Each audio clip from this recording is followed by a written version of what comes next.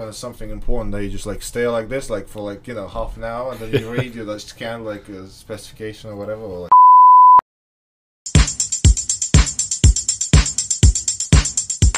Hello and welcome to another episode of Work in Progress. I'm your host Archum, and today we have Gwyn Hughes from Shog Studio. Hey Gwyn, how's it going? Good morning. Yeah, good. Thank you. Nice to have you. Thank you very much. Thank you for coming over. Thanks very much for inviting me. Our pleasure. Our pleasure. I obviously I saw your bicycle today. You're keeping fit and healthy then in these times. Yes, I'm trying to use the bike as much as possible, really, and avoid public transport where I can. Yeah, it's probably wise, right? Yeah, it's good. Yeah, the only problem was we had one job in Highgate. Yeah, and it's a very big hill. Okay. So by the time you get to work, you're drenched in sweat. Exactly. Yes. Oh, right. Quite tired when you get to the back, but it's great going home. Yeah, because obviously the bike that you have is not one of those bikes that has enough gears to actually go up the hill easily, right? So you have to really work for it. That's right. It's a perfect London bike, but not a perfect Highgate bike, really. All right, cool. All right, well, if you can introduce yourself and tell us about your business and your services, that'll be a good start. Yes, Gwyn Hughes. The practice is Shog Studio. We're architects, urban designers, and interior designers. Also, we're a small, very compact team based in Islington, in North London. We're a fairly new practice, but we're very experienced individually in different directions. So when you say new, it's not really new. It's like over 3 years now. 3 years, yeah, yes. So but in architectural terms, that's fairly new. As projects go. When you start a project, it's usually, even if it's a small project, it's 1 to 2 years from beginning to end usually. But so we've done two build projects, start to finish so far. And then we've got another couple in planning at the moment. One that's due to get permission this month. We know that it's getting permission, but we're just waiting for that, really. Do you have much delays nowadays with planning? Because I heard a lot of people complain that instead of 8 to 12 weeks, it can take like 3, 4, 5 months to get planning. Yes, because of the backlog and everything else, right? Exactly, and also the larger organisations seem to have dealt with the pandemic not as well as smaller ones, really, because smaller organisations are able to adapt quicker. And also there's been with some of the local authorities, there's been some cyber attacks and things like that during the pandemic that they've had to deal with as well, really. So people essentially breaking the system to say, yeah, granted, everything granted. Exactly, yes. That's funny. Yeah. So you can literally build anything you want as long as you're a good hacker. Just go into the planning portal, hack it, and just put granted, off you go. That's right, yes, yeah. But what it meant to us with one application, we had to resubmit.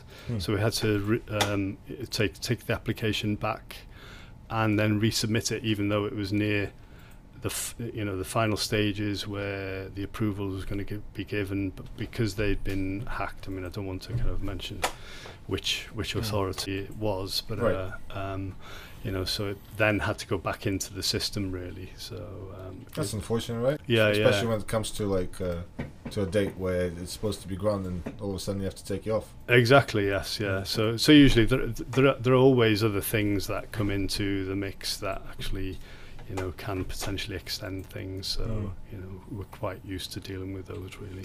Fair enough. So going back to your business, so what is it that you offer to your customers?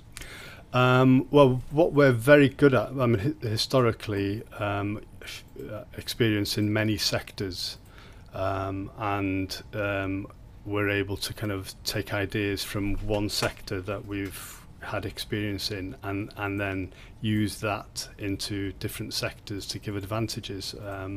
What we're really good at is maximising a site's value.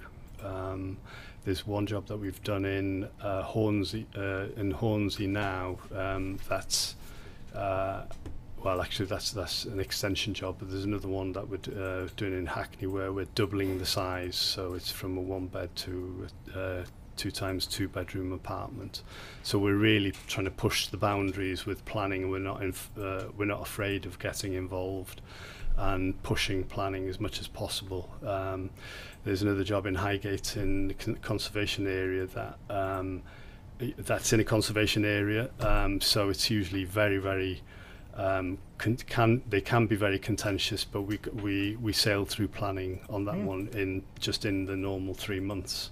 Wow, and that's because of the way that we provide the information and justify the reasons for what we do. So we've been very successful with that, and we've actually, we added an extra floor onto an existing property in this contentious area. So what we try to do is maximize the value, really, in terms of square meterage as well. So where your circulation areas are within the property, minimizing those or putting them in places that effectively give you the most usable space and sellable space. Because that, the ultimate reason, it's either for enjoyment, people want to extend or build something for for leisure or for their enjoyment, or usually as well as increasing the value of what they've already got.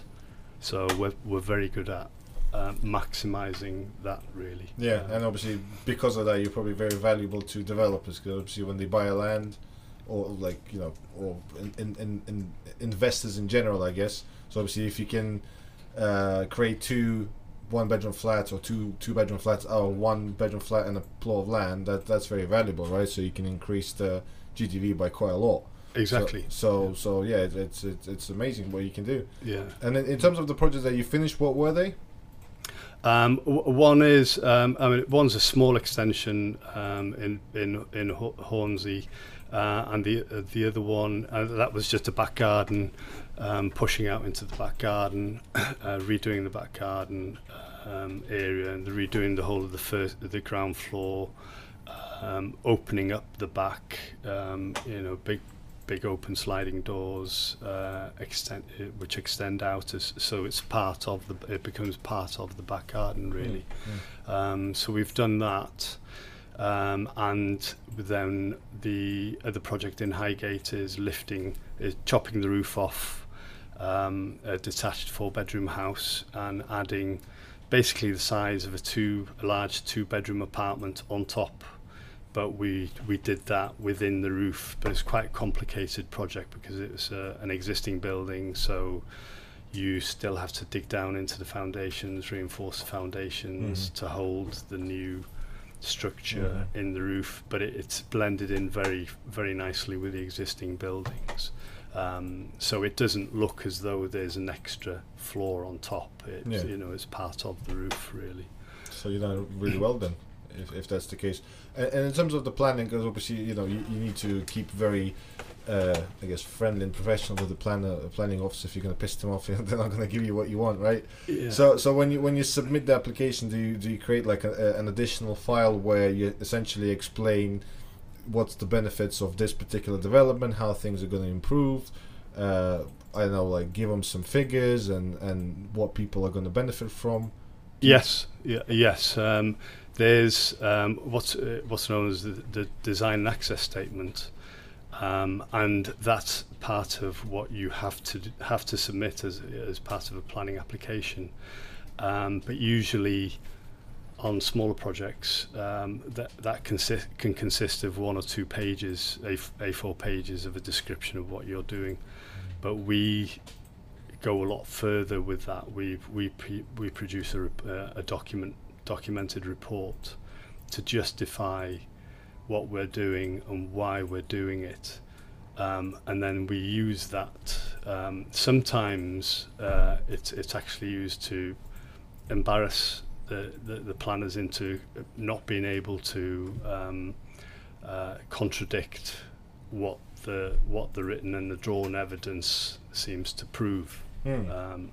So personally, I have a master's in urban design, and I think that helps a lot in terms of being able to deal with neighbourhood-wide aspects and issues on the same level, because I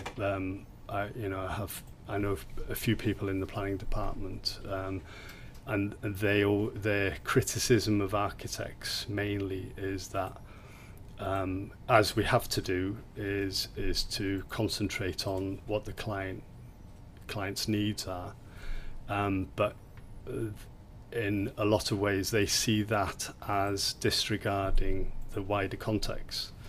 But with my kind of experience and qualifications in urban design, they can't do that with us. They have to kind of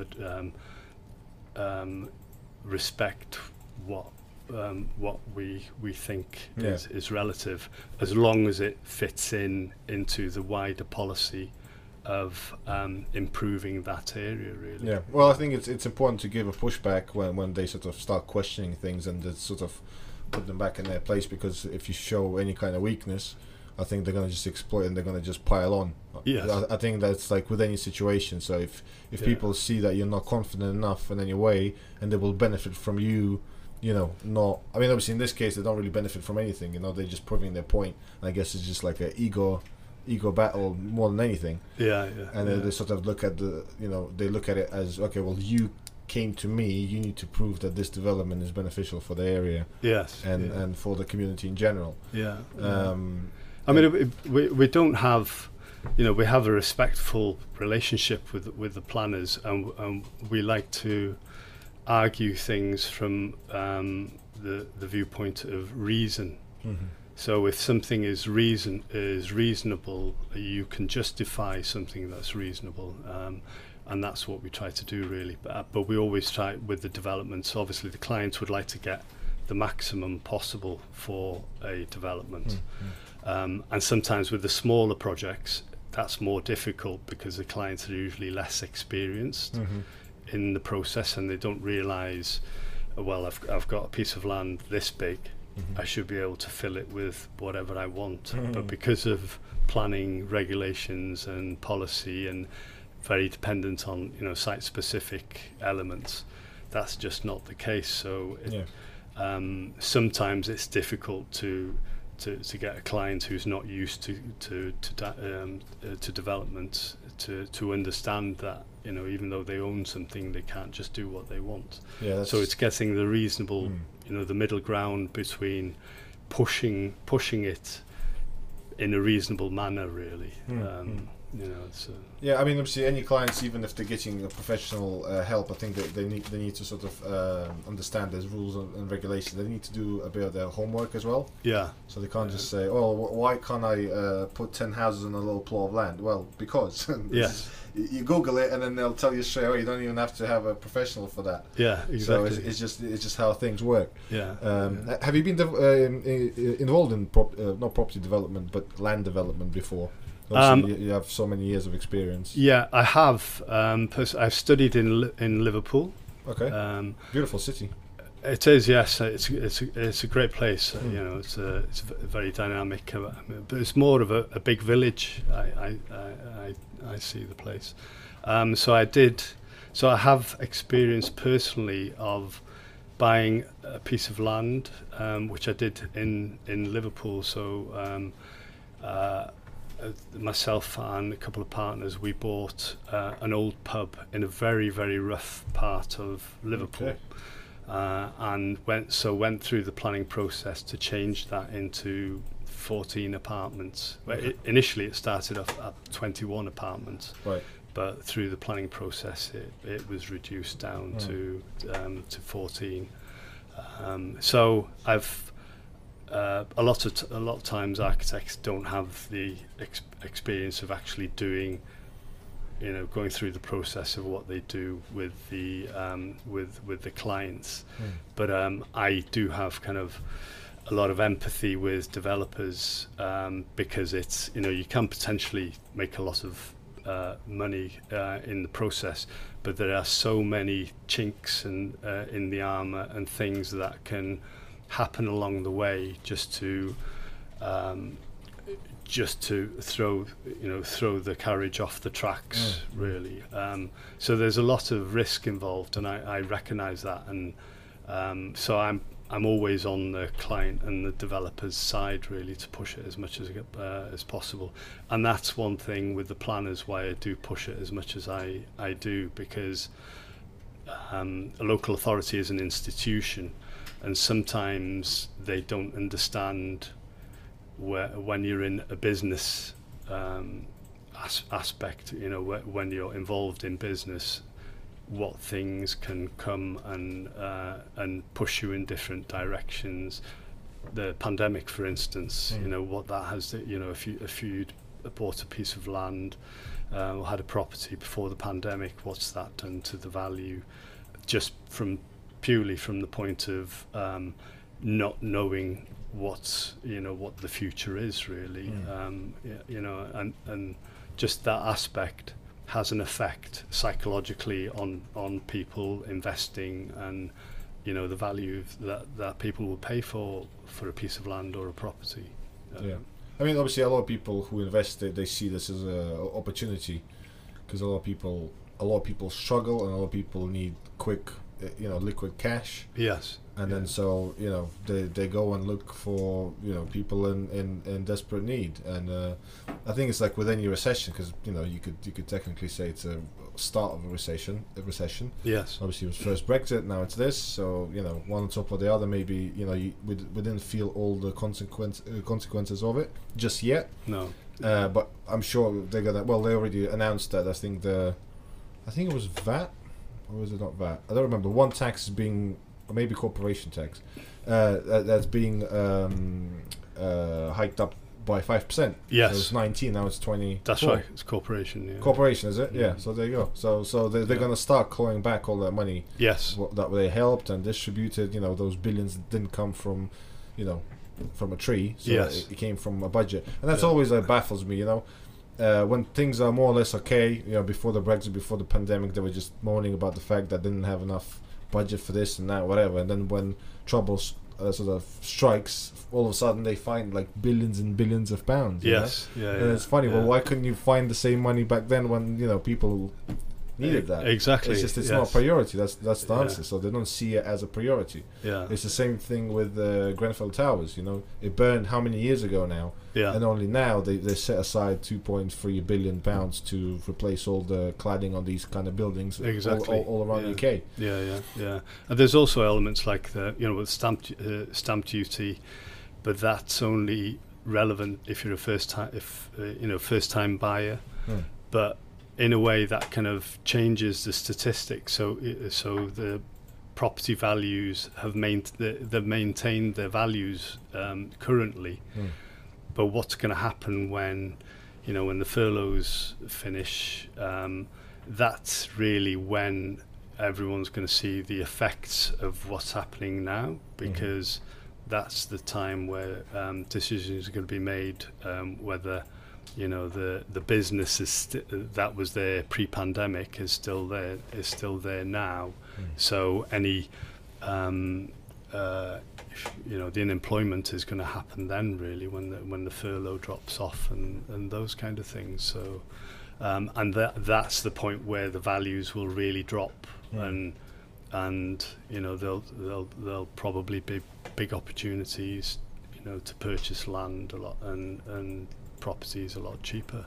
Yeah, I think so too. I think and it's been since 2008. All the people who understand this process, they always say, we can't wait till another recession, because they know that there's amazing deals out there. Yes. Where people are just they're just collapsing, and obviously due to their misery, you have the opportunity to gain. Yeah. And how many big high street brands went bankrupt over the last 12 months? Yeah. I think Debenhams was bought by a company that emerged like 3 years ago. Debenhams has been on the high street for how many years? Yes. But they just got fat and lazy. That's what happened, and then they didn't keep up with the trend. Yeah. And all these big brands, they just went purely online, and they were selling for selling their products for a lot less than Debenhams, for example. Yes. And they made lots of profit. They made, great business model, and then Debenhams was always behind, kind of thing. And then that's what happens. That's what happens with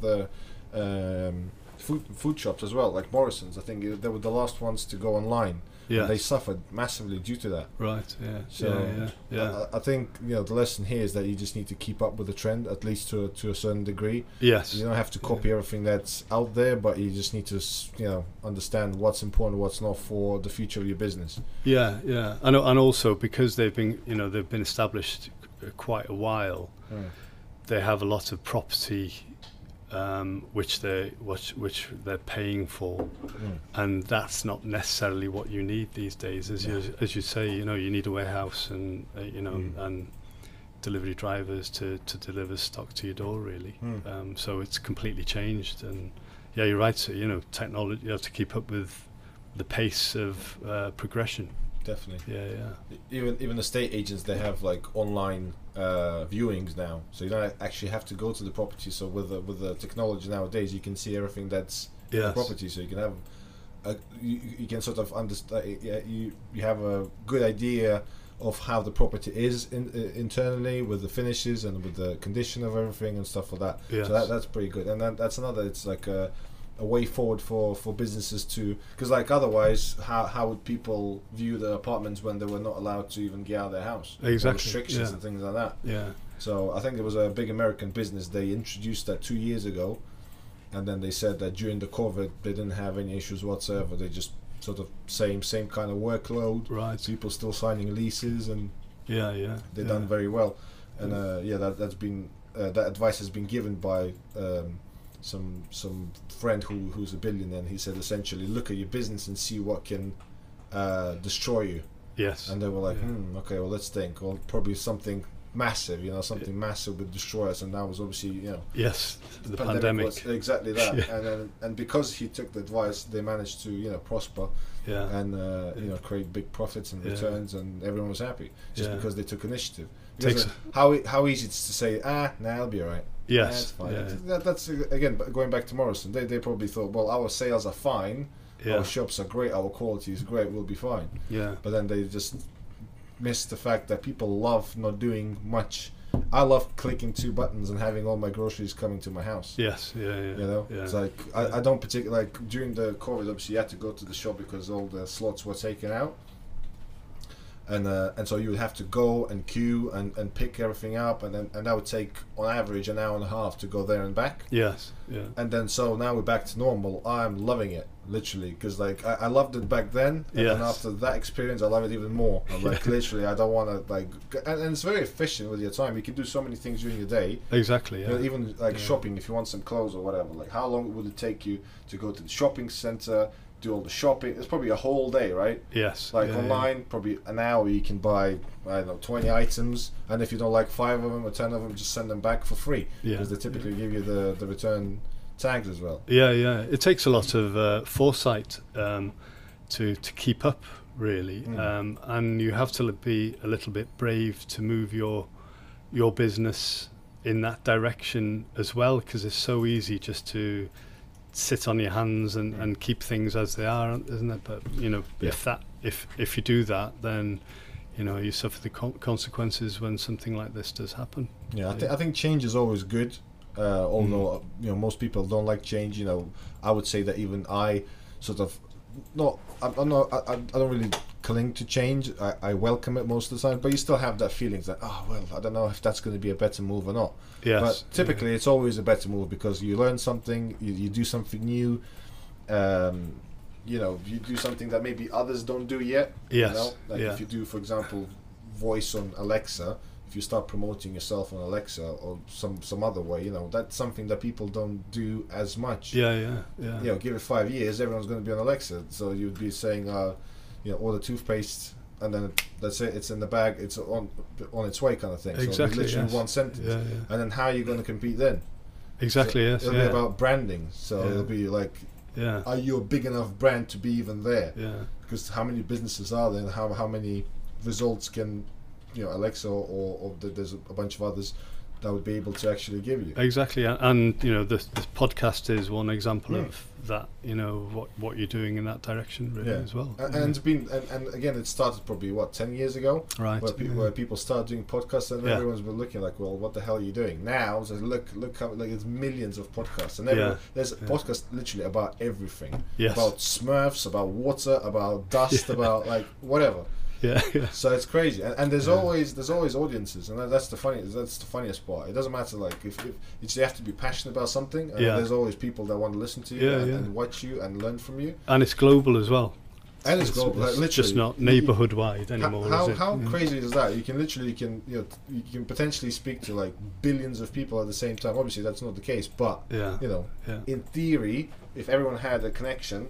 And you had, and what you say is interesting enough. You can speak to so many people at the same time. So that's an opportunity that people never had. Obviously, back in the radio days, it cost a fortune to go on the radio and do anything, any kind of ad or radio show or whatever. That would be insane. Now you can do it by yourself. Exactly. Yes. And then as long as you know how to promote it and put it out there and your content is good, then again, you just put yourself out there, and then letting everyone know we're here. We're doing something. We're not sitting on our hands. Exactly. Yeah. So I think that's important. Very good. Going back to you. Sorry, I was just talking too much about. That's okay. About what I think. It's a two-way discussion. That's how it should be. That's right. In terms of the design, so interior design, do you sort of get involved in that? And if you do you like how do you furnish, for example, a property? Well, we have an interior designer. I mean, she's South Korean. So we do some work in South Korea. So we've done some interiors for developers in South Korea. How different is that, though, from UK interior design? Very fast. So anything, if it takes 3 months to do here, it takes a month over there. If it takes 3 years to do over here, it take a year. What about the design itself? Is it completely different? What kind of like? Well, no, it was more London style. It's a London style. Okay, but what we did is so there was a development of 200 apartments, and there's so the spearhead, the penthouses, and one type of apartments. We designed that. Well, our interior designer designed that, and all those types of apartments sold in 1 week when they were issued. Really? And it was based on London style. So it was a London style apartment, and this was for Holland Park type of area in Seoul in South Korea. So so we have some aspects, some things that we're doing in South Korea and some here. Maybe I should have mentioned that at the beginning, really. That's good. But and our interior designer as well, she's been a finalist in global interior design awards. Amazing. 3 or 4 times as well. So and very, very able to design something that has gravitas, which is hits the spot, but is not necessarily expensive to do. So very original ideas. Previously, before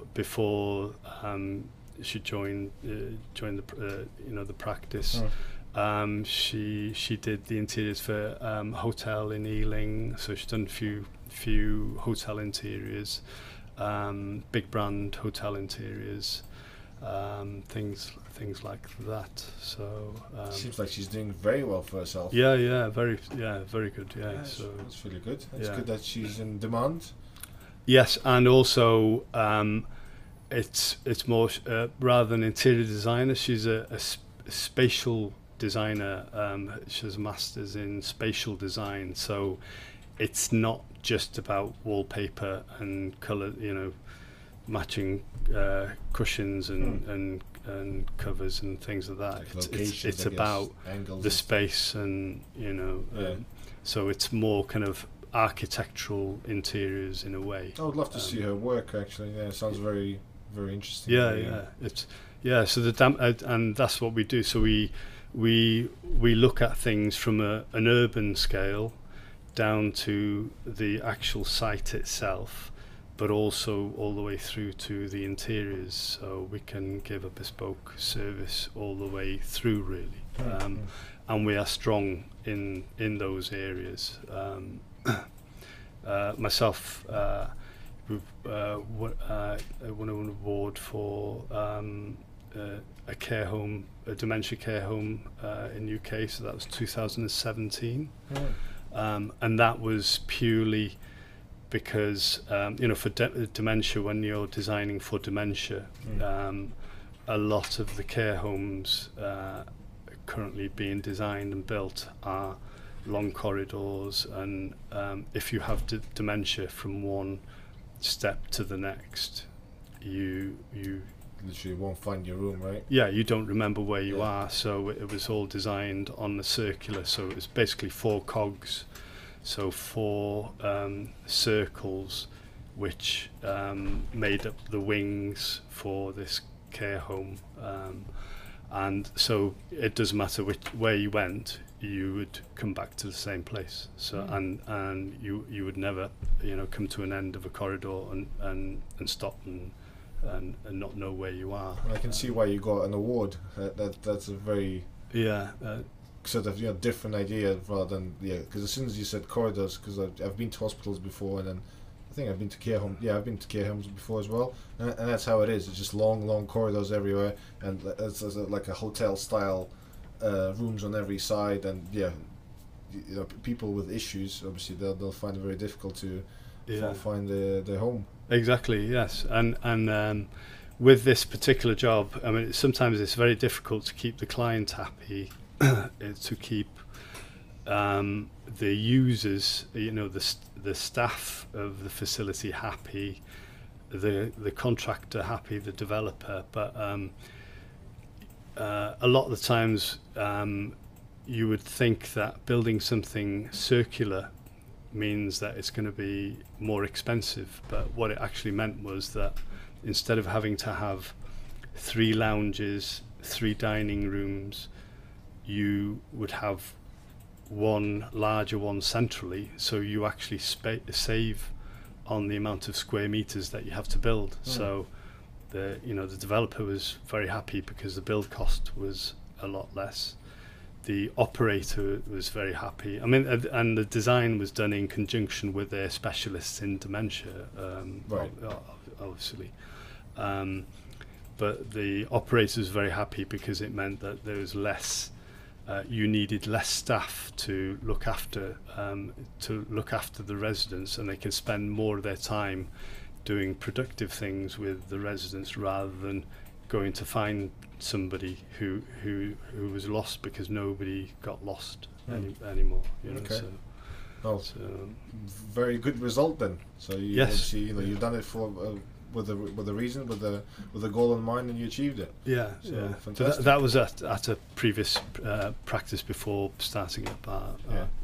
It's definitely good to have that kind of stuff in the background, right? Exactly. Yes. It's your resume is full of these kind of things, and obviously, I think it just wins a lot of trust from potential customers. So obviously they look at you, who you are, what you've done before, and if you have projects like that behind you, it's just like it's very easy to win them over. Yes, win them over. Yeah. And in terms of inspiration for your new projects, like for example this one, and then your other projects, sort of, do you go to sort of specific websites, for example, or you draw inspiration from just local architecture, or just sort of some other mediums that you sort of go to? It's a mix, really. It's online.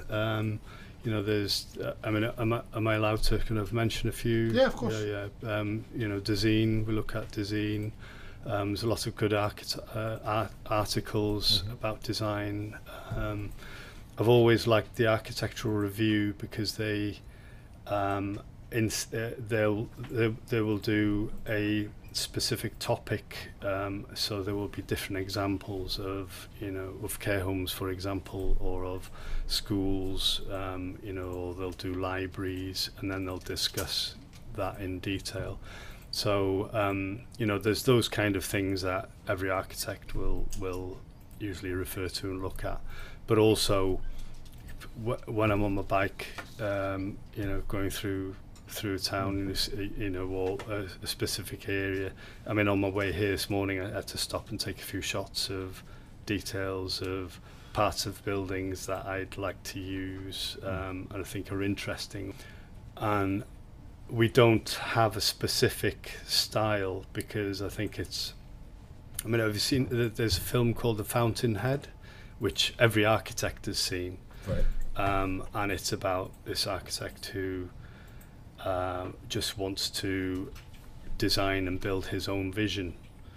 And I don't prescribe to that type of architecture really, because I think the design always comes from what the specific site tells you and gives you. So, you know, if there are 3-story buildings either side, then, you know, the evidence is in the site of what how you can manipulate it and develop the design to suit that area. So a lot of our designs are different, and that's because every site is different. So, you know, I'm not I don't try to impose what I want on a particular site or area. I want it to fit in, but I want it to have something special and be quietly elegant, really, than just be, hey, look at me, kind of thing. Have you done any travelling at all to other cities that inspire you? Yes, yeah, I've travelled extensively in the States. I lived in France for a year, in Paris. I've been to South Korea quite often. You know, a few Asian countries. I went to Japan last year, and Japan's very interesting architecturally. You know, with the terms of historic, you know, the traditional architecture and the modern architecture is very good. Have you managed to get to Chicago at all? I did a long time ago. It's the coldest place I've ever been. Yes, because of the massive lake next to it. Exactly, the wind from it's the windy city for a reason, isn't it? It's pretty crazy that it's a lake, but it feels like it's on the coast of a Pacific Ocean. Exactly, it's a sea, isn't it? In a way, it's insane. It's so cold. Yeah. Because I went on a boat ride there. You know, there's a boat ride, and then apparently Chicago is one of the landmarks and like go-to places, like a mecca for architects, that they have to go and see it, because there's such a combination of architecture features, and it's the sort of decades of different features of architecture, and then they're all preserved. And there was like a long, there's like 2-hour tour on a boat, and it was talking about buildings, and showing all kinds of architecture, very different to. It wasn't like if you go to, for example, to Dubai. It's all new, brand new. Everything's like fantastic and amazing, but it's all in the same kind of characters, bonkers character in Dubai. But in Chicago, it's literally you have 1950s, 1960s, and you can just see how it's been evolving. And the last time I was there, they were building some crazy skyscraper, very modern as well. Similar one that they've built in Dubai, where I think they rotate on their own axis. Oh right, yes. So I think they were building something like that. It's amazing what people do. Like the engineering is just bonkers. And obviously the architecture on top of that. Yeah, it's an interesting place, isn't it, Chicago? Because Al Capone came from Chicago, didn't he? But also Pullman carriages, they were built there, and there was a bit like Bourneville here, where they built a village for the workers. They did the same there for the builders of the carriages, the train carriages, the Pullman carriages. And you've also got Frank Lloyd Wright. When I went, I did the tour. Frank Lloyd Wright houses in Oak Park, which is outside. And that's he's a very a well-known architect from America who built about 14,000. I think it's about 1,100 designs that he had built in America. He also built in Japan, and it's Chicago is amazing because it has that the heritage and also the history of the architecture and all the modern the Sears, the old Sears Tower, isn't it? And the Hancock building. I went up the Hancock building. That's the one with the skyscraper with the cross bracing. Fantastic place. So what's your favorite city in terms of architecture? I don't know. That's a new question. I mean, I think New York is very interesting, but South Korea, Seoul is very interesting as well, in terms of architecture, because but a lot of that, their urban planning. I mean, that's one way that I like the planning system in the UK. In one sense, is that there is a certain amount of restrictions, whereas in Seoul you can just build whatever you want. Really?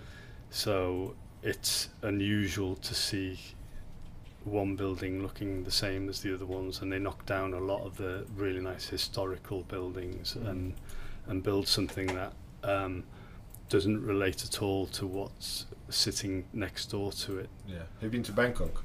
Yes. That's exactly that. Yes. It's so funny because I've been to what's it called, Banyan Tree, I think, hotel. Right. Like a five-star hotel, literally in the middle of slums. Like it was a very poor area, and then all of a sudden you have this massive luxury 5-star hotel with it's like a completely different world. Yes. Yeah. And that's exactly what they did. They can build a massive structure, and then next to it it'll be people like literally.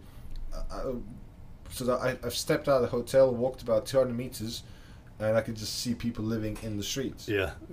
I was like, well, that's not right. So why, obviously it's a big contrast, isn't it? It's a massive contrast, and that was one of the reasons why I didn't like Bangkok. I didn't like that it's like they give you this full sense of luxury when actually there is, you have, basic problems that you can easily address, and you're just not addressing it. Exactly. Yeah. I mean, it's such a big, sprawling city as well, really, isn't it? In a lot of aspects. It's like overcrowded, and obviously, before you go there, you get obviously warned against local food and that kind of stuff. So you can't drink really outside. You can't eat outside. So you have to be very, very careful. Because the hygiene and everything else is nowhere near what we have here, for example. I'm sure most of the places are fine, but it's just you have to be careful. But in terms of what they build, it's essentially just sporadic. There's nothing like keeping in character of the local area or anything like that. People just demolish a patch of land, just bang, bang, and just there's obviously a lot of hotels. Yeah, and there's a good aspect to that because it does mean that the economy develops as fast as it can, whereas but it goes the other way really, where there's not enough kind of restriction to allow it to develop in a homogeneous way, in a structured way, and sometimes here, especially with smaller developments, I think the planners have too much of a hold. It takes such a long time sometimes with very small projects to get planning permission, and sometimes the planners make decisions that the architects should be making on aesthetics and things like that, and they don't try to do that, but ultimately that's what happens, because the architect gets told, well, we wouldn't accept this, or we don't like that. We want to see this, which is in a way is a design decision. I went to Ho Chi Minh 3 or 4 years ago, and that seems to be developing. When you talk about Bangkok, that city seems to be developing, but in a more kind of structured way. But obviously, it's it's a communist country, so it automatically would do that. But there's some very, very good new developments happening in that sector, but they're placed in certain areas of the city, and it seems to be much more controlled, and where that is happening really. Whereas Bangkok, as you say, it's kind of not as structured at all, is it? Yeah. Going back to London, do you deal a lot with builders at all? Yes. So how's the experience in general, and do you work with certain companies that are being recommended, or how does it work? Yeah, well, sometimes we search for specific types of builders, because obviously some construction companies don't want certain jobs. They're too small, they're too big, they're not the right type. So sometimes we have to do research in order to select contractors for a tender. So we do different types of contracts as well. Sometimes the client just wants to take on a design with a builder that they know and trust directly. Other ones, like the one in the Highgate one that we've just finished now, we project managed that, so we did the contract administration for that as well, and then we deal, so we selected the contractor from a short list for that project, and we project managed it all the way through as well. I think I started out as an architectural technician, so I'm fully qualified in the technique, so I know how to put a building together. So I like to get involved in all aspects really. So I understand more of, rather than just the design aspect. We take pride in putting the building together properly, so that the builder is able to kind of construct it as well. And there are always, the whole building process is a process of friction between, really, friction is how things are made. Like you create heat. So a design, when you're designing and getting planning, what you're looking to achieve is a certain aspect of how it looks, how much space you have, how it works, how you move through the spaces, how it fits into the environment. And then once you've gone to that space, then it's how do you build that, and how do you detail it in a way. So, and there are automatically clashes from moving from that process to the now we need to build it process. So I usually, we have very good relationships with the builders, because there is, what the client is looking for. It depends if you're working for a developer who's the client, and they may be the builder as well, or for the Highgate job, for instance, the client, it's a retired couple, so they need somebody to represent them. They don't understand anything about the construction and design. So that is my job, to kind of smooth that process between what they're going to get and what they receive. So the project, largely, there were issues. There are issues in every project, but I understand when it's something that the builder cannot avoid to do, or is an extra cost, and sometimes, and the fact that I can understand where those aspects are helps me to be able to kind of smooth the process between the client, and sometimes say to the client, well, this isn't necessarily element, with the Highgate job, for instance.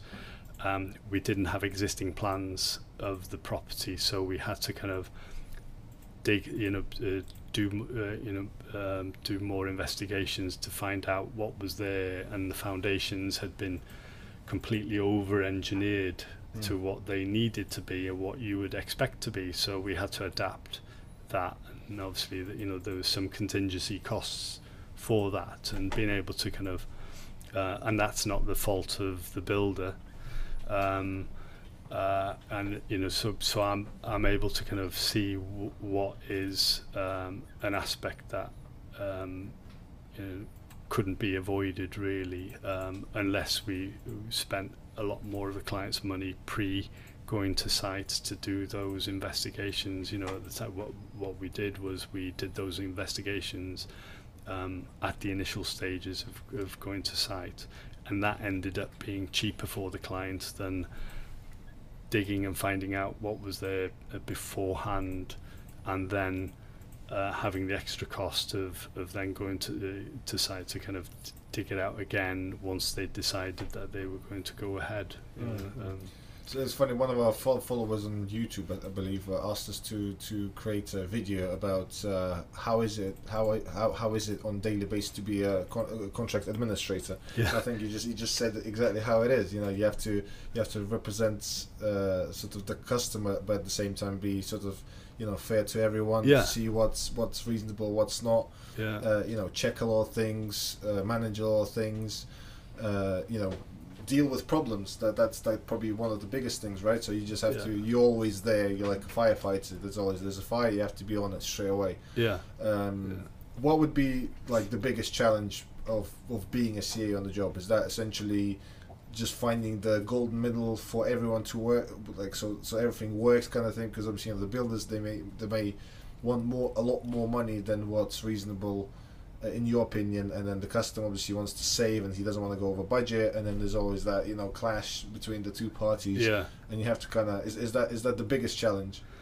Well, that's a challenge on every project, but that is the friction. And when you make babies, there's friction, but it's Good example. it's a good friction, but it's something that you can't avoid as well, because of the two aspects meeting.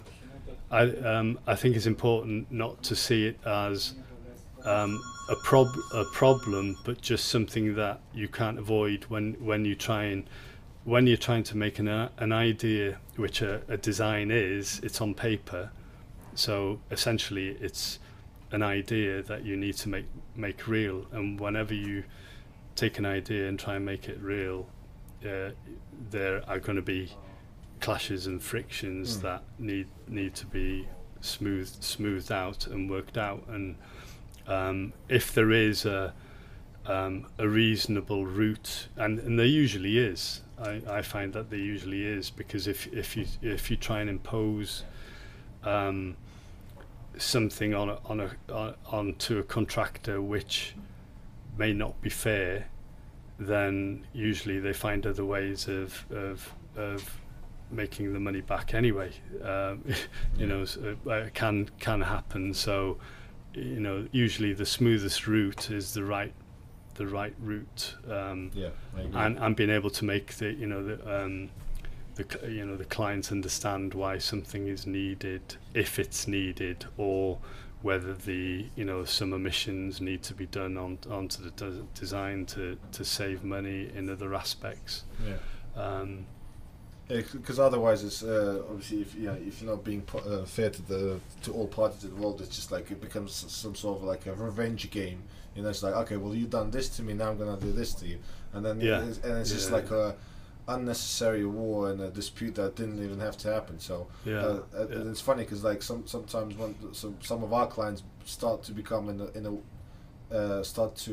talk in a certain manner, I like sort of try to stop them straight away and say, listen, we're all friends here. Yeah. We're all trying to get to the same outcome. Let's not try to, do all that, because it's just not worth it. Yeah.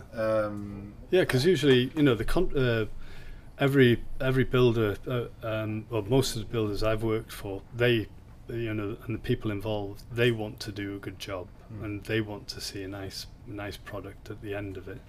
And then there are obstacles that come in the way that need to be dealt with. And sometimes we project manage, sometimes we don't, depending on what the job is. A lot of the jobs we don't. These days the architects don't project manage, but sometimes I find that when a specific project manager is brought on board, an independent project manager is brought on board, sometimes there can be a tendency to make issues that may not be there, because that's their job to kind of smooth things out. And if there isn't anything that needs smoothing out, sometimes there's a need to kind of create an issue so that they can smooth it out. We had people working for us like that. There would be a job with no issues whatsoever, and they would just come on site and just create issues out of literally thin air. And you would ask them questions like, well, why would you even ask that?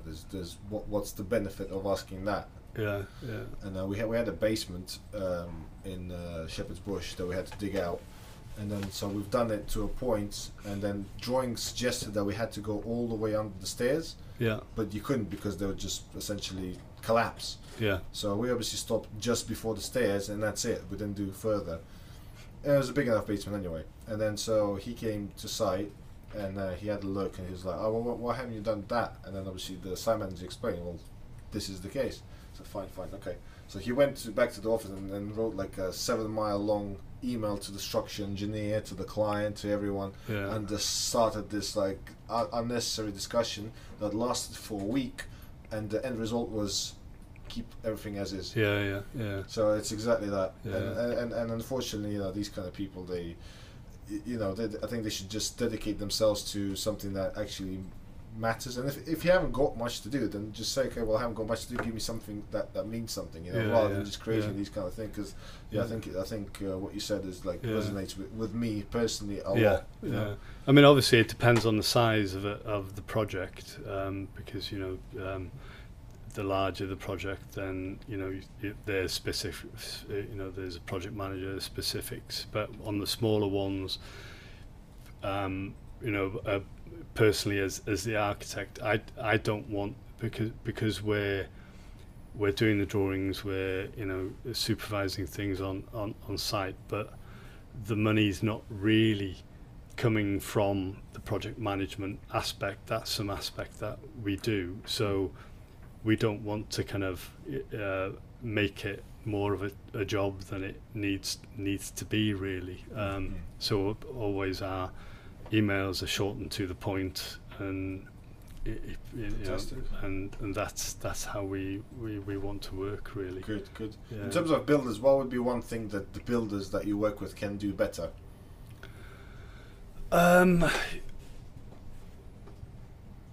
I suppose, I mean, as an architect, what I like is, I'm always impressed with when I go onto site, and you can tell when you go onto a site, you can tell that the person you're talking to, whatever their role is, that they're interested in what they're doing, and they're proud of what they're doing, and they want to do a good job, and I really like that, and the majority of times that's what I see. But sometimes there's obviously I'm talking from a selfish perspective here. When I go onto a site, if there's an issue, sometimes there's a reluctance to kind of help the architect to propose a solution that is actually the best for the client, and maybe not the best, to provide, more fees for the contractor, really. Because sometimes maybe I'm not a very good businessman, but if I'm honest, what I want to do is get the right solution for the client, or the aspect of that part of the job that needs to be done. And sometimes it's left to the architect to suggest something, even though the contractor, because I know my job, but I don't know. I'm not very good at laying bricks, and I'm not a very good builder. I'm good at what I do. Sure. And I like it when a contractor will say, well, why don't we do it like this, because that might be cheaper, or this is a better solution, or a better job. And I think sometimes there's a reluctance to do that, and sometimes that's to do with quantities and how much something can be charged, or that aspect. But obviously that's me looking at something from my perspective, which is a selfish, subjective direction, really. Yeah. And in terms of budgeting and just expenditure in general, do you normally manage to stay within budget, or it goes over, most of the time? Well, usually we always recommend a contingency sum, and depending on what the job is and the difficulties, complications, if there's basements involved, or if you're dealing with an existing building, some say 5% retention is enough contingency, but we would always recommend a 10% contingency. Sounds more realistic. To be realistic, and then if you don't need to go into that, then that's a positive for the client. But invariably, unless you have, if it's to do with if it's a new build, it's easier to have a good hold on the costs, and if you've done your ground investigations and things like that. But when you're dealing with existing buildings and you don't have detailed plans of what's actually there, it's very difficult to stop the contingency sums from being used, really, because we're not magicians. We don't have a crystal ball. You have to get onto site sometimes, and either you do the pre-investigations, you have a budget for that, or you go onto site and you deal with that while you're doing the works. Yeah, and then obviously if you start with the ground, that's the biggest risk, as always. So if you do multiple new builds, ground is always, obviously, you can get the drawings from the land registry, or the utilities that are coming into the land, but you can still unearth all kinds of things, and that may cost you a hell of a lot of money that you anticipated. So exactly. But I think as soon as you get past the groundworks, I think most of it is, it should be very minimal. Unless there's changes and things. But I'm talking about development. Obviously, if it's a refurbishment, it's it can be up and down. Yes. Yeah.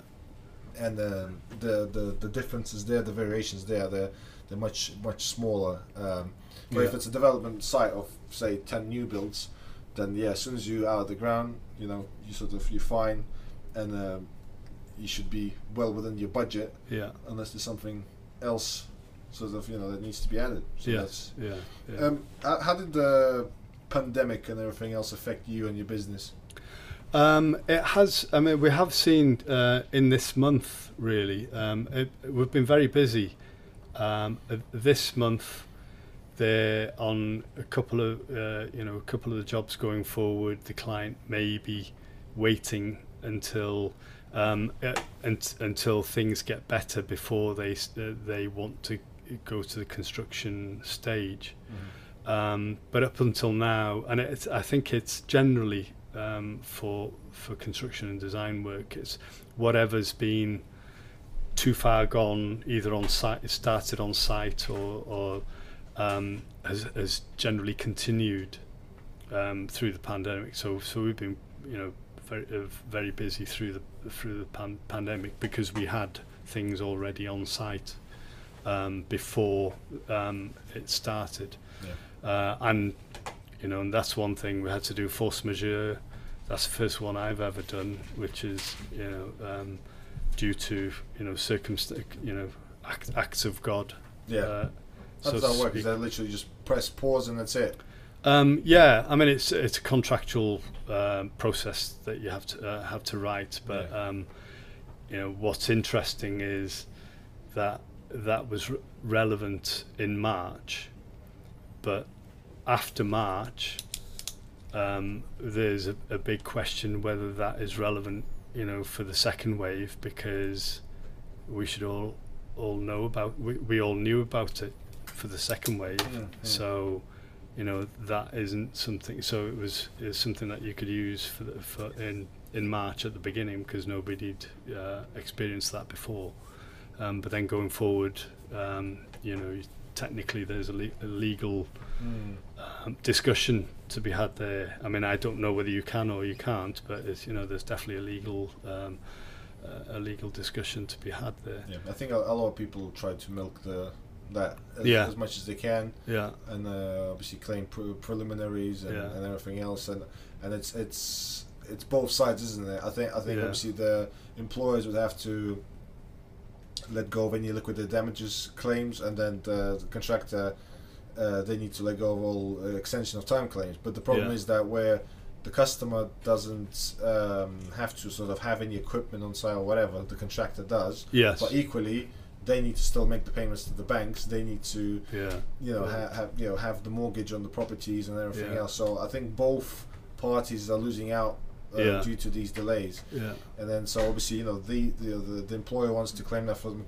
the contractor, and then the contractor wants to claim it from the from the employer. So it's a like very sticky situation, because realistically, it's they shouldn't claim it from each other at all. Yeah. Somehow it should everything should be placed on hold, and then when things sort of start again, then yes, you just continue as you were. Yeah. Obviously, that's not possible. So I think it's a very difficult situation. Definitely, because everyone's losing out essentially, and everyone's sort of looking at how to reconcile those losses. Yes, yeah. And it's either time or preliminary costs. Really, it's what you have on site, isn't it? There's the site cabins, the machines, the cranes, all kinds of stuff. The cranes, right? The scaffolding. And if you're going to take that down and give it back, then you'll have to put it back up, and it'll cost you again. Exactly. So it's I don't really see how to win in this situation. I think everyone's literally a loser.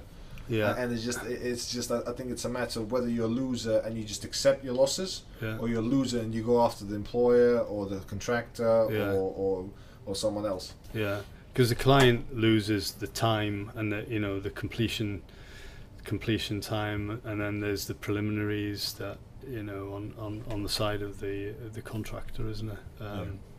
Yeah. I mean, we dealt with it on the projects we had on site, and there was basic preliminary costs that the client paid for, really. So what was required to be kept on site, what couldn't be charged. So again, we looked at that in a reasonable way, really, because obviously it wasn't the contractor's fault, and it wasn't the client's fault. That's what force majeure is, really. What God's fault. Exactly. Yeah. So it was a time element for the client. And we did have for the job in Highgate, the client and the residents were living in the property as well. So we were moving the client from certain parts of the building, so they had to kind of endure a building site for a lot longer than we initially thought that they would have to as well, which wasn't nice for them, really. Yeah. Have you noticed that you've sort of missed something in your house while you had the pandemic, like not enough study space or gym or space to relax, cinema room, I don't know, something, or your house is sufficient enough to sort of entertain you during these times? Well, I mean, exercise. I'm fed up of parks. Right, really? Okay.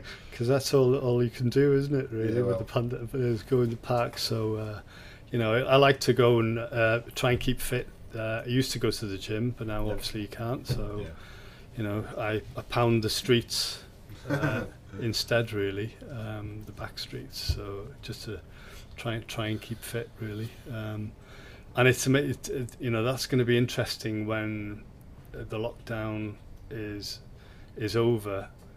Whether people will go back to the gyms or they've got used to different ways of they're going to come back exercises. Sure. 100%. Yeah. Because you obviously need to adapt to the situation. You can't be just like, oh well, the gyms are closed now, I'm going to be fat until the gyms are open, Yes. which a lot of people do, because Yeah. they're literally, it's such an easy excuse, it's just because a lot of guys that I know from the gym after the first lockdown, I saw them in the gym, I was like, holy crap, what happened to you? Who did you eat? They were like so much bigger. I was like, oh yeah, there's Who not did much. you eat? Not what did you eat? Yeah, exactly. And it was weird. But then as soon as they came back, they kind of like got back into their mentality and they dropped the weight pretty quickly, which is amazing for them. But I think a lot of people just use that. I know a couple of people from this building here. They said that to me as well. They were sort of looking for comfort.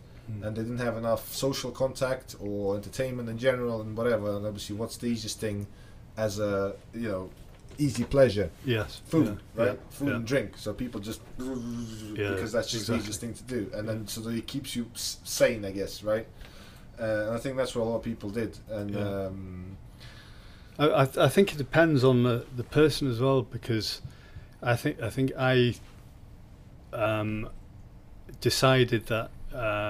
Because of the lockdown, that I was trying to keep myself healthier and be more mentally aware of trying to be more healthy initially, because you didn't know what the pandemic was. So the fitter you are, the more resistance you would be able to have to anything. That's a good mindset to have.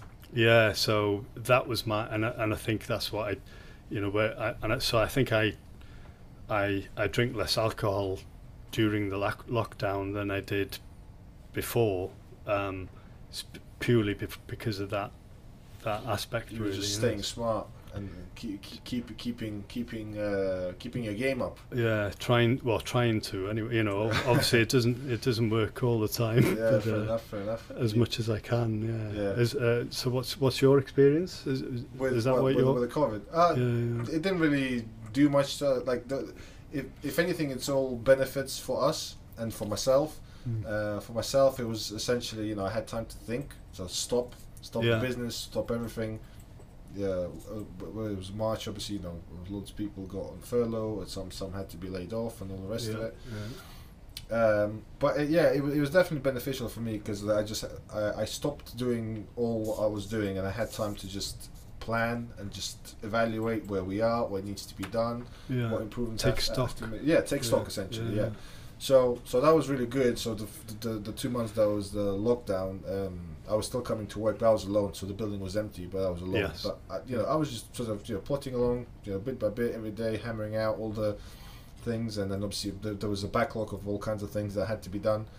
And then so gradually that got done, and then I had plenty of time to plan. So when things restarted, I was like ready. So I brought my team back, and we just started hammering it down, and things started to progress again. And then obviously they locked us back in, partially. I don't remember the whole time frame, but I remember it was like open, close kind of thing. And I was like, whatever. Because obviously the first lockdown, everyone was like in shock, like, oh wow, what's going to happen? We have to be at home for 2 months. Yeah. But I think later people just got fed up, and they were just like, whatever. It's like another lockdown, fine. Yeah. Give us another one. We don't care anymore. And it's been like 12 months now, and so obviously they want to open, I think 12th of April, right? Yeah, something like I've start opening, and then I think it's June where they're going to actually open it. But again, people are so hopeful. They're like, oh yeah, everything's going to get back to normal. I don't know if that's the case, because they still talk about all kinds of variants and mutations and things like that. Okay, we have a vaccine for that one, but what if it mutates into something that's resistant to this vaccine? That will be like day one out, like literally day one, like Groundhog Day. Yeah.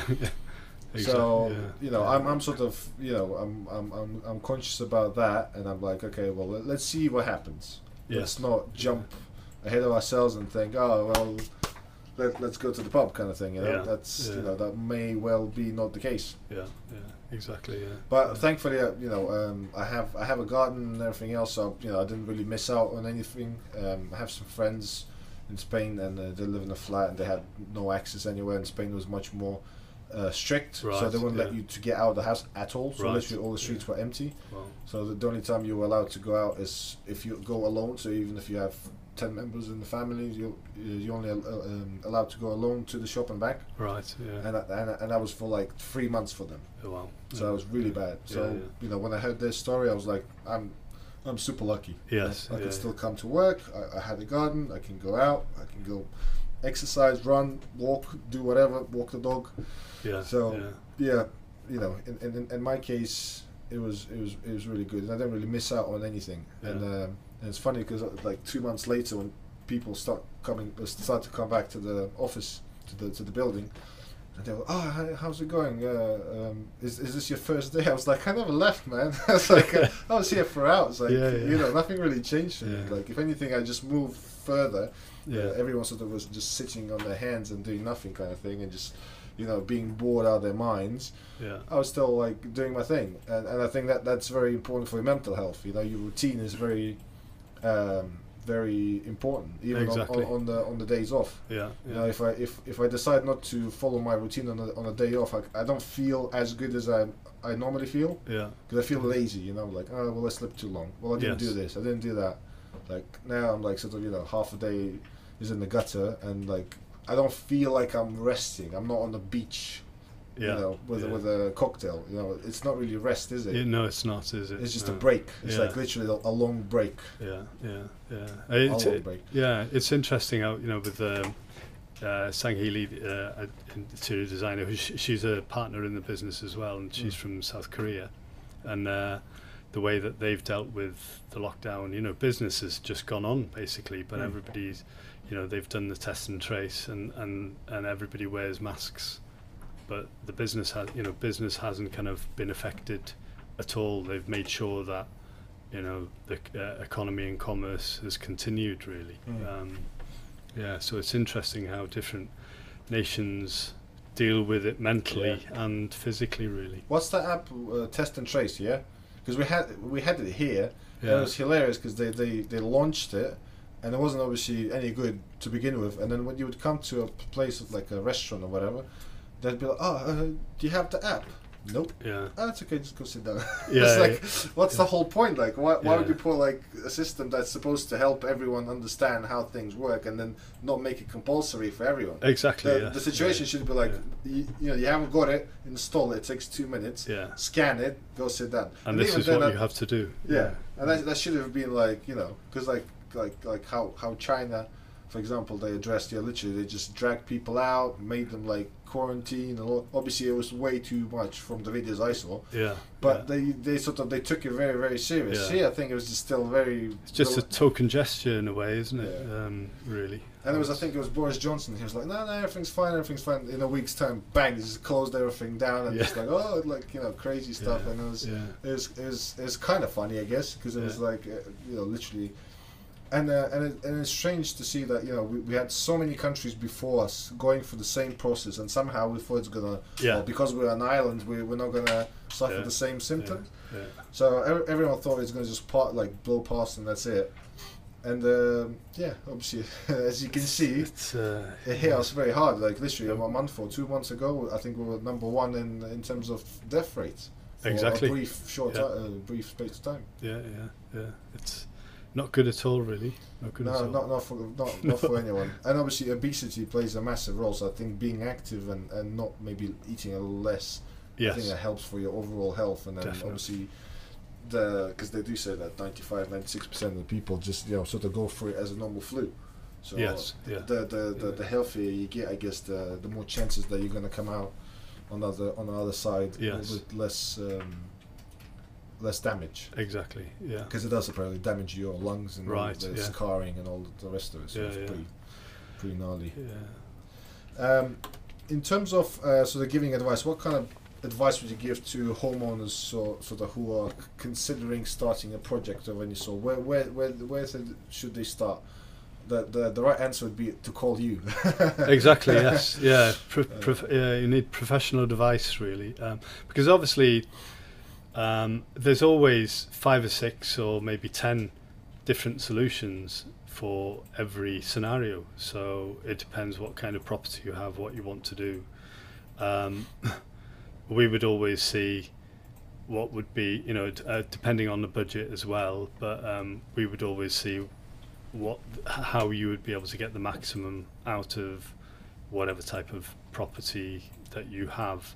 On apartment jobs, we're always able to get, even on flat land, like new developments, we're usually able to get more apartments in and on a development than you would normally be able to, but still have enough space and square meterage. As obviously planning regulations has minimum standards for apartments, but from a design point of view, we're usually able to maximize that on a plot of land as much as possible, and that's the way that you increase the value of a piece of land, and we're able to do that on the large scale and on the small scale as well.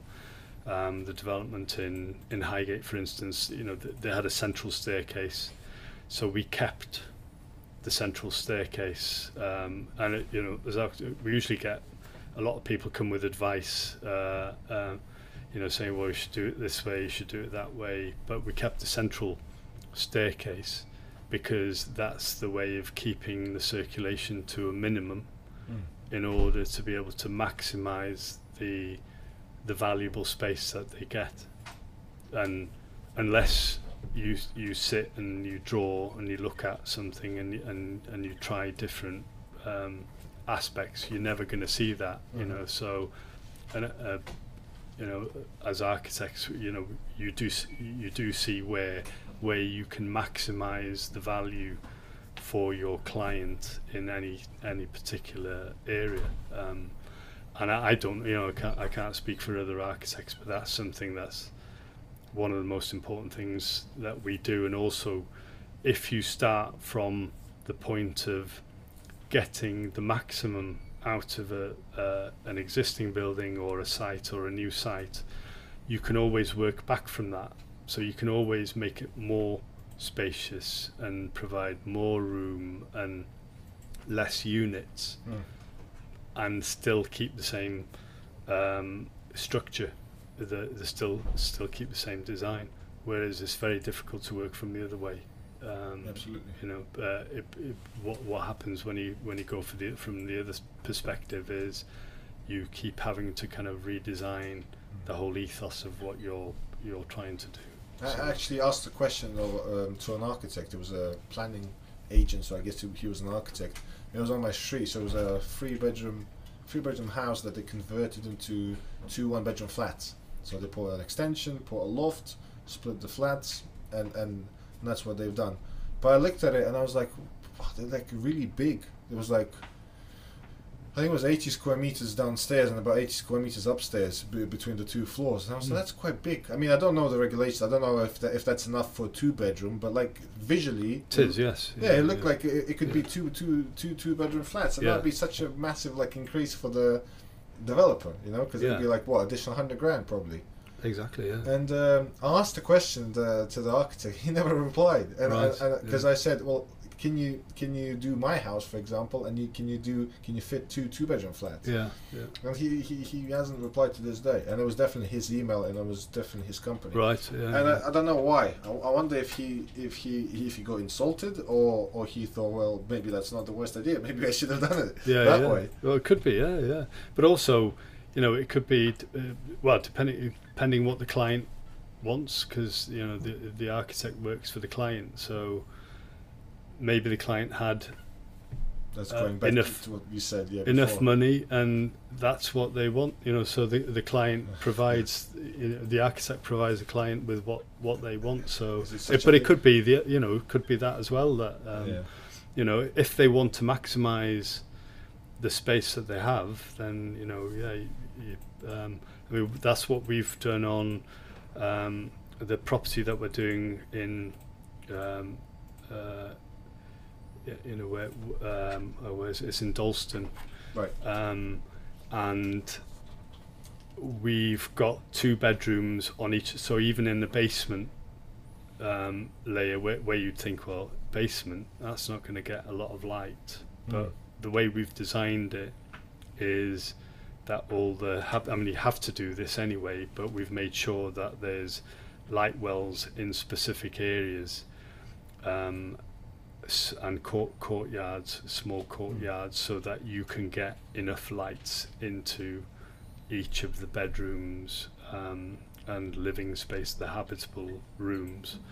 And we've had to back that up with a scientific report, right, to prove, that there's enough daylight and that as well. You probably incorporate some sun tunnels or something as well. So, some pipes, there's a couple of sun pipes, but we didn't need them, but we've put them in to make sure that planning can't use that as a reason to recommend it, to refuse it, really. So yeah, I like your approach that you essentially, you give all the facts that, okay, why this is actually acceptable. So I guess that any planning procedure is supposed to be like that, right? So you have to convince the other party that, okay, this is the correct way of doing things, and then it's their job to see what doesn't make sense, right? And then they basically just make holes in your report and say, well, this is actually not the case, that's not actually the case, and then you work together to essentially get to a point where it's all satisfactory for both parties, right?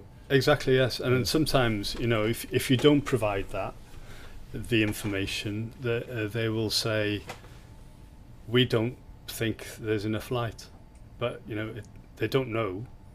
They're just saying that because you haven't proven that there is. Makes sense. And that's what we have to do, really, is make sure that they can't use certain arguments when you know that that's not the case. And that development as well, it's based on, from an urban design aspect, it's what we call the phase principle, which is an urban design principle that we've developed. And phase, FAIS, stands for Family Accommodation Integrated Sustainably. And what we're doing is in Dalston and in Hackney areas, we've got one in Hackney as well, there is a shortage of family accommodation, but and in this row of townhouses, the owners are extending out, large extensions into the gardens, but that's just for that one family to use. So this is introducing 2 family accommodation into the space that were previously in a taken by a bad condition 1-bedroom flat. So you're providing 2 family accommodation, spacious family accommodation in that space. So that's of benefit to Hackney Council and to Dalston, to that area. So it's an urban design strategy, which means that you can essentially stitch back in to that to the area, to that council, to local authority area, a lot more family accommodation without having to have a huge piece of land and build a massive block of apartments. This is stitching in. So it actually has an urban design philosophy behind it, which is helpful for that local authority. But because it's pushing the boundary a little bit to what's there at the moment, the council are kind of, they may not be able to look at it favourably. So that's where, we like to try and push it and push that argument, because it does make sense in the long run. But sometimes the planning policy takes 10 years to develop before it becomes law, and it's restrictive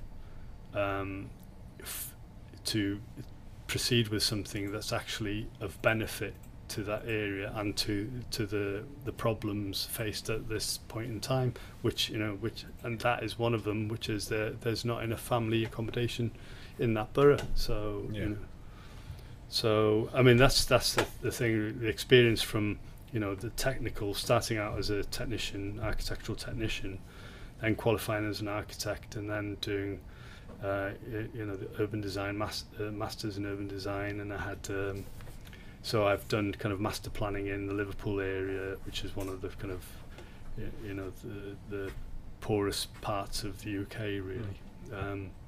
You know, you get a sensibility of, you know, you want to kind of do something that's positive, and that's not just on the you know, what you're designing. It's about the philosophy at the higher level really, at the neighbourhood level, at the borough level, but things that are practical to implement and can be done. And you know, you could have 1,000 of these happening in the borough, which kind of improves the situation for family accommodation. You know? Yeah. So we you know, we started, you know, we've only, well, 3 years, which is not a long time for an architecture practice really, but we've got big ideas, but obviously we're starting small with the implementation. Well, I mean, you've gained all the experience and knowledge that you needed, so now it's just full steam ahead, isn't it? There's literally nothing stopping you, and with such a star-studded team of yours, I don't think that's going to really take you that long, right? Hopefully, yeah. We keep making steps in the right direction, which is that's the main good thing, right? Yeah. It's just persistence. Just keep you know, keep waking up every day, keep doing what you need to do, and doesn't matter how you feel or, you know, what you need to do, just still get it in, just like a workout, right? Definitely, yes. One other question: in terms of the stamp duty, what did you think about the whole thing? Do you think it's beneficial for the economy, and did it create any kind of bubble, in your opinion? I think it's beneficial. It's always beneficial to make accommodation affordable for, you know, for a section of society that otherwise wouldn't be able to afford it. But I think it also shows, you know, a slight, you know, it's not real. It's a bit artificial in a way. So it's kept the property prices up, buoyant. But usually, you know, when there's a lot of money being pumped in, it gives a false pretense of the real situation, you know. And what I'm worried about is, in a few months' time or 6 months' time, whether there's going to be a big drop, really. And also, you know, with the recession, technically we're in a recession, but nobody's really, you know, it hasn't really been in the papers, and it's only when you see it in the papers it actually becomes real, and people make that switch in their minds that we're in a recession, and that's when they stop spending the money, and the values drop. And that's what I'm afraid of. Really. That's actually, that's a good point. I didn't sort of reach this pages just yet, and I think one of the reasons is probably the government doesn't allow the papers to actually do that yet. Because although they're supposed to be independent, I'm sure they still work closely with all kinds of ministers and PMs and you know, the Prime Minister. And it also, I remember from the last recession in 2008, you know, nobody wants to instigate that. You know, nobody will push the button on it. You know, when a recession happens, everything waits until the floor's taken away, and you have no option but to drop. And everyone's going to post it then. So it won't be one paper, it'll be all papers at the same time, and everyone will be, and then that's what's going to be a domino effect. I mean, that's my concern really. But also, this isn't the same as a normal, you know, as the previous recession, because it's a pandemic. So on the other hand, there's no reason why, once everyone's vaccinated, that technically you can't start off where we left off before, because it's the values are still there. So maybe in this, you know, in this point, that we it could just start off where it left off in March. Yeah. Technically, well, I mean, let's stay hopeful and. Basically, I don't know. Yeah, no one does. Saying, trust me. We don't know. I think people all the way at the top they don't know either. No. I think it's such a complex matter that you don't know until you know. When things start unraveling and you're like, okay, now it's clear. Yeah. Exactly. and obviously retrospectively, it's always the case, isn't it? You look at things like, well, yeah, that was obvious, but you can never predict the other way. No. Like, you can't see the future, but when it happens, it's like, yeah, it makes sense, right? Yeah. It's obvious what everybody should have done when you look back. Yeah, especially with the crash of 2008, where it's like, yeah, obviously, this happened. We should have bought this and that, whatever. Yeah. But at the time, everyone's panicking and they're like just holding to their life savings, and a lot of people lose their life savings. Yeah, Well, actually, at that, I mean, that's the time when I was developing a plot of land. It was at the time of the recession, so the value of the plot of land that I was developing, which is why I have a lot of concern about developers and things like that.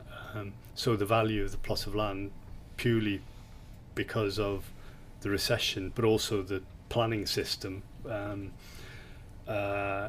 dropped considerably, and really we could have made a lot of money out of it, but really we barely covered, basically just covered our costs only with that. And that was a combination of planning insisting on something, on dropping the numbers, and this is why, from a design access point of view, I don't let go of what the planners say. I fight it, because we were made to reduce the numbers, but in that part of Liverpool where we would where the proposal was, historically it used to be a main high street, and there were tall buildings, so we were trying to kind of develop that back to, so we'd done our research, historical research of what that main street in a very bad a deprived part of Liverpool really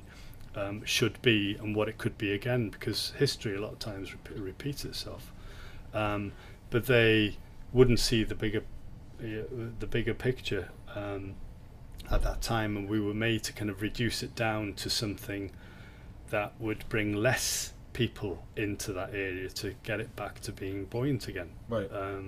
And also there had been a lot of, there'd been a few deaths in that area from crime. Right.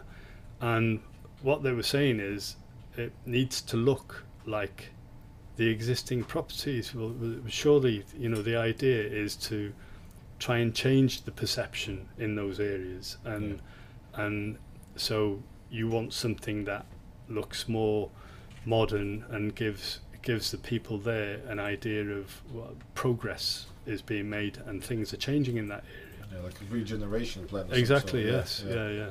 So so I went through that myself in the previous recession.